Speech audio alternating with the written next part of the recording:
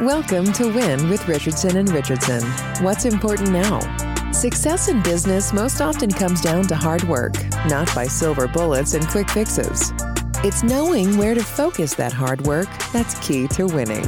Join sales prospecting expert and 3-time seven-figure business founder Carrie Richardson and managing partner of R&R Consulting and former owner of Doberman Technologies, Ian Richardson, for radical honesty regarding strategic planning, accountability, and execution that will get you the systematic results you're working toward. Let's get into today's episode. Thought leader and your host, Carrie Richardson.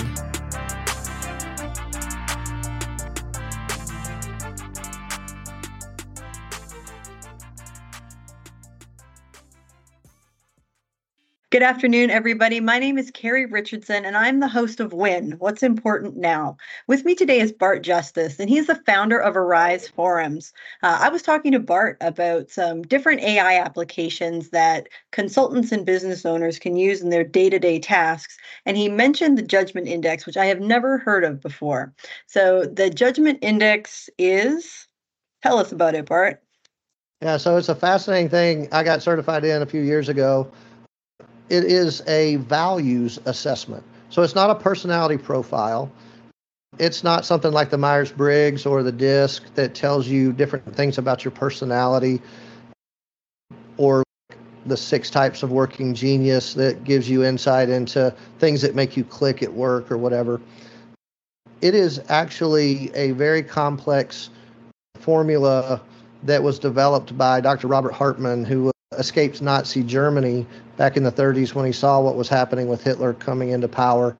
He had his PhD in axiology, which was the study of values, and it was a pretty subjective philosophy back when he was in there, and he felt like he could quantify it.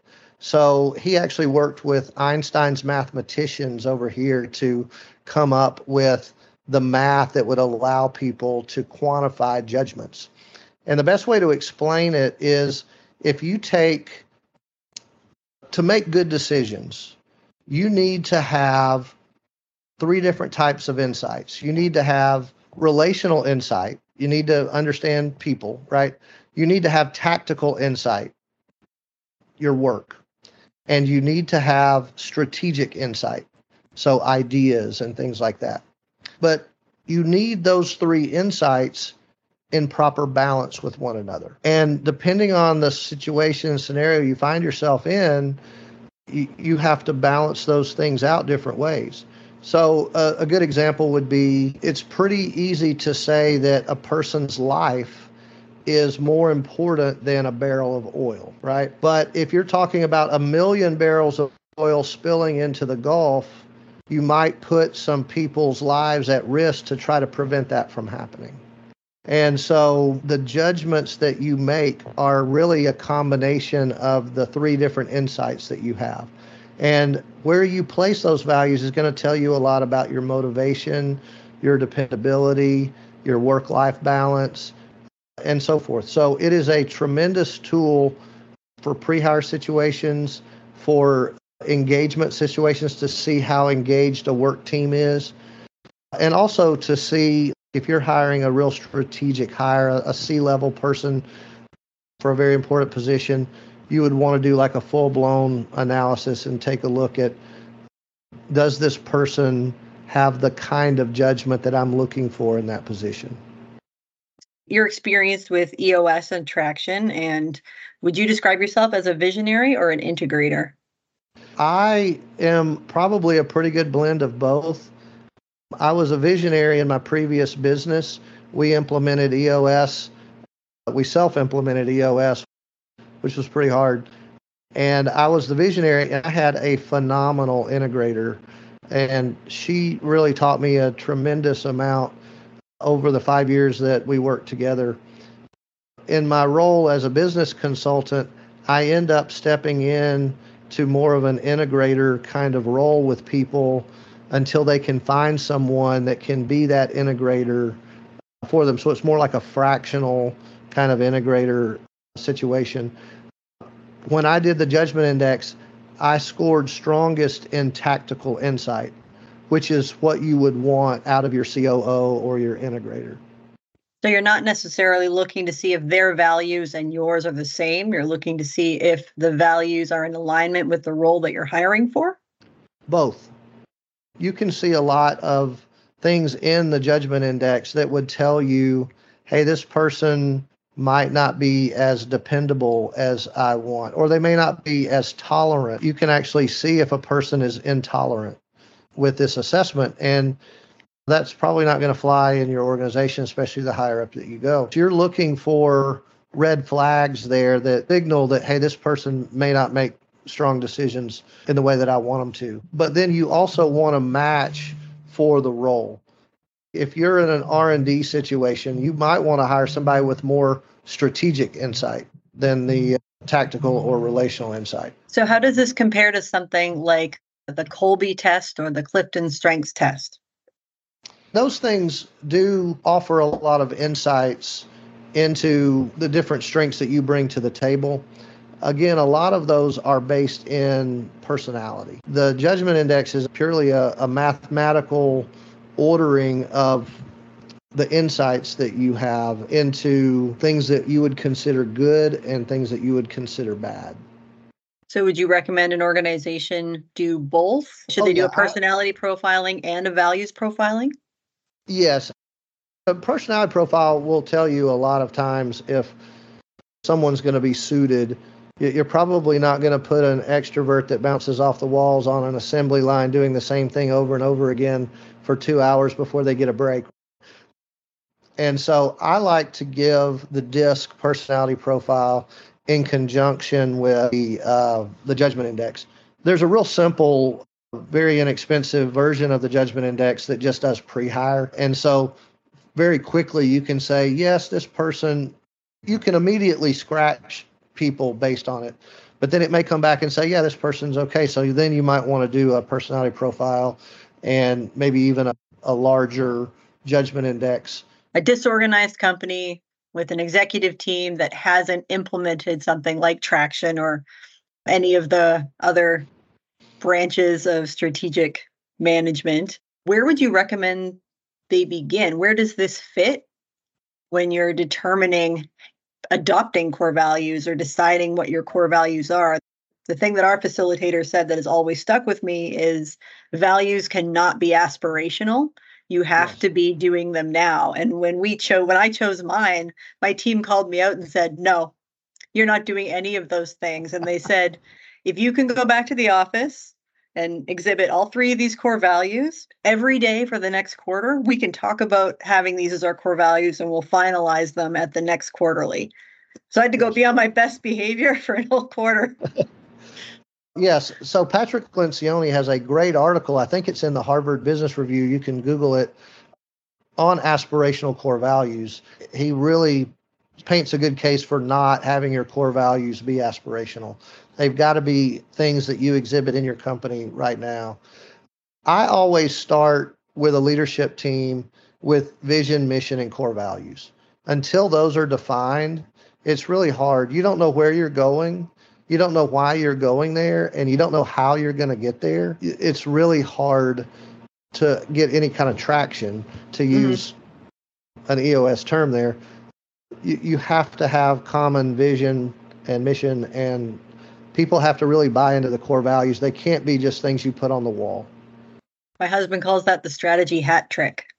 Yes, it is. And people gloss over it so many times and they don't see the importance of it. But once you have a team that is bought into where you're going, why you're going there, and how you're going to get there, that tells me you've probably got the right people and they may be in the right seats. There is a judgment index report called the engagement report, and it tells how engaged people are in their work environment. And they bring a lot of stuff from home into the workplace, and that's going to show up in this report.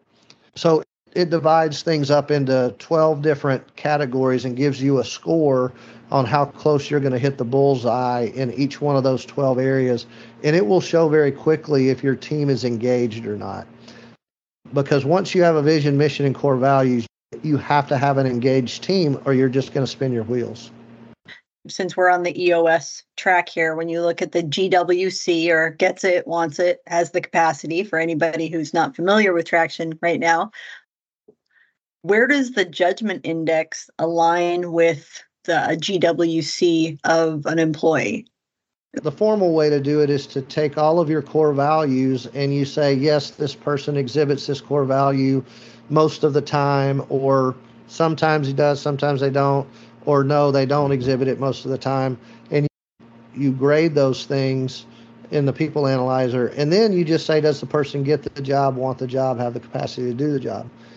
The judgment index gives you a baseline. Unlike personality or natural strengths, you can hone a skill, but your personality is your personality.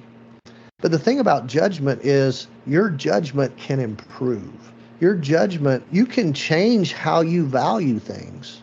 You can start valuing people over ideas. And where you see you're deficient, there are things that you can put into place that help you overcome those deficiencies in your judgment. And so it is a phenomenal coaching tool to use with an individual to help them grow in their leadership and in their management of people. When I think about adjusting your values, I think about parenting and how you may have behaved before you had your own children, and all of a sudden your parents weren't so dumb, and maybe they weren't as bad as you thought they were. When you have your own issues to wrestle with and you're trying to parent, like, I would say that my values have changed becoming a parent. They changed when I became a business owner, for example. Lots of new entrepreneurs struggle with managing people. I definitely struggled. So I think about how I was able to approach situations differently with less judgment and more empathy. And even if I didn't feel it, I was able to say the right thing. And the more often I said the right thing, the closer I got to believing those things. Then all of a sudden it became natural. Would that be a value change? Yes. When we had our first child, I started driving through residential neighborhoods a lot slower. It was a bad decision on my part to drive over the speed limit in residential neighborhoods, but until I realized how important it was to do that with little kids that might run out in the street and stuff, it was like, wow, that's a simple way to do it. But in business, like as a business owner, I learned that I could value people and really have empathy for their situation and call them to a higher place and really be for them, and even extend them grace when they screw up, or even if it, like, some person I might have to let go for the same thing, another person I might extend grace to, that, and people know that you care about them, but then you hold them to what they said they were going to do, the tactical part of it. And then you cast the vision for where we're going, and while we're going there, they want to jump on board and they want to stay on board. I had an employee that was just helping me out in a pinch. He was an older gentleman that had taken an early retirement from a job, and I needed a driver for my document destruction business, and he offered to help me for a couple of weeks. And so anyway, he was supposed to weigh each container at the stop and write it down and give it to the lady or the gentleman that was at the bank or wherever we were. This is how much we're going to be shredding for you today, and so forth. And so he took off and was an hour away in the truck. I went out to the other truck and found both of my scales in that truck, which meant he didn't have a scale in his truck. So I called him and I was like, hey, how's it going? And he's like, oh, I just finished at the bank. And I was like, great. How much did they have? And he said, oh, they had 153 pounds. And I said, how did you arrive at that number? And there was just dead silence. And his boss, I'm pretty good at estimating these things. I've been doing this for a couple of weeks now, and I pretty much know about how much it is. I was like, well, that's not how we do business here. it didn't line up with our core values, right? So I just said, why don't you come on back to the shop? He's like, boss, I'm an hour away. I got all these stops to do. And I was like, no, you're coming back right now. And I hung up the phone and I thought I was going to fire him. And about 30 minutes into kind of contemplating what I was going to do, I had this idea. Why don't you share with him why you do what you do and just cast a vision for doing it the right way? When he got back, the lady that started the shredding business before I bought it, she had a prayer group that I was in, and she prayed and prayed over whether or not she should start this business. And after a couple of weeks of praying, she felt like God had spoken to her and said, if you do this, I will bless it. And it was a tremendous blessing for her family for 7 years. And she sold it to me. And in deciding on whether or not I was going to take it and buy it and run with it, I said, I'm going to do the same thing she did. And so I got a group of people together and started praying. And I was hoping for the same kind of thing, for God to say, if you do this, I'm going to bless it. He didn't do that. He said, instead, he pointed me to a verse that said, the Lord abhors an unbalanced scale. Oh, because everything at that time, we weighed everything. We charged by weight. The Lord abhors an unbalanced scale. So I knew what he was telling me was, if you do this, you better do it the right way. I'm calling you to do something the right way. And all of our core values had to do with excellence and diligence and just being truthful in our dealings. So I shared that with this gentleman. I shared the story. I said, it's very important that we do things the right way. I said, we're going to call that client and we're not going to charge them for the service. And we're going to do that for every client that you've done this to over the past couple of weeks. And I said, you still have your job. I just want you to know that we want to do things the right way. And he was floored. He came back to me a few days later and he was like, boss, I want to work here. And I said, well, okay. And he said, no, I want a job. I don't want this to be a temporary thing. I want you to offer me a job. And for the next 10 years, he was the best employee I had. And he was the biggest cheerleader for our company. He was a phenomenal advocate to the rest of the staff on behalf of me. He turned into a phenomenal salesperson. But I cast that vision and told him why and emphasized our core values and gave him another opportunity. And he changed the way that he approached his job. He changed where he placed value. And it was a great experience for both of us. I can't think of a better place to stop than right there. But I would like to learn how somebody would implement the judgment index in their business. How do they get engaged? Yes, they can contact me for sure, and I can give them the codes and the links to get in and take the assessments. The judgment index itself it's 2 sets of 18 items that you order in order of how you place the value on them, whether they're good or bad. So from that, you can run a variety of reports, a pre-hire report or an engagement report or a blue diamond personal narrative, full-blown kind of thing. You can look at compatibilities with other people, things like that. While you can go directly to Judgment Index, if you go through someone that's certified like I am, we can give you some extra, walk you through the different nuances that are available with the reports. So all of that information will be in the show notes. You can check out the judgment index. I'll also have Bart's contact information. And we're out of time on Win today, but next time we talk to Bart, we're going to talk about his new peer group, which is focused on AI and how people can use AI better in their businesses, specifically around sales and marketing applications in AI. So thank you very much for joining us today, Bart.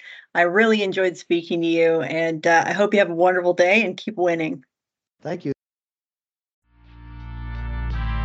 You've been listening to Win with Richardson and Richardson.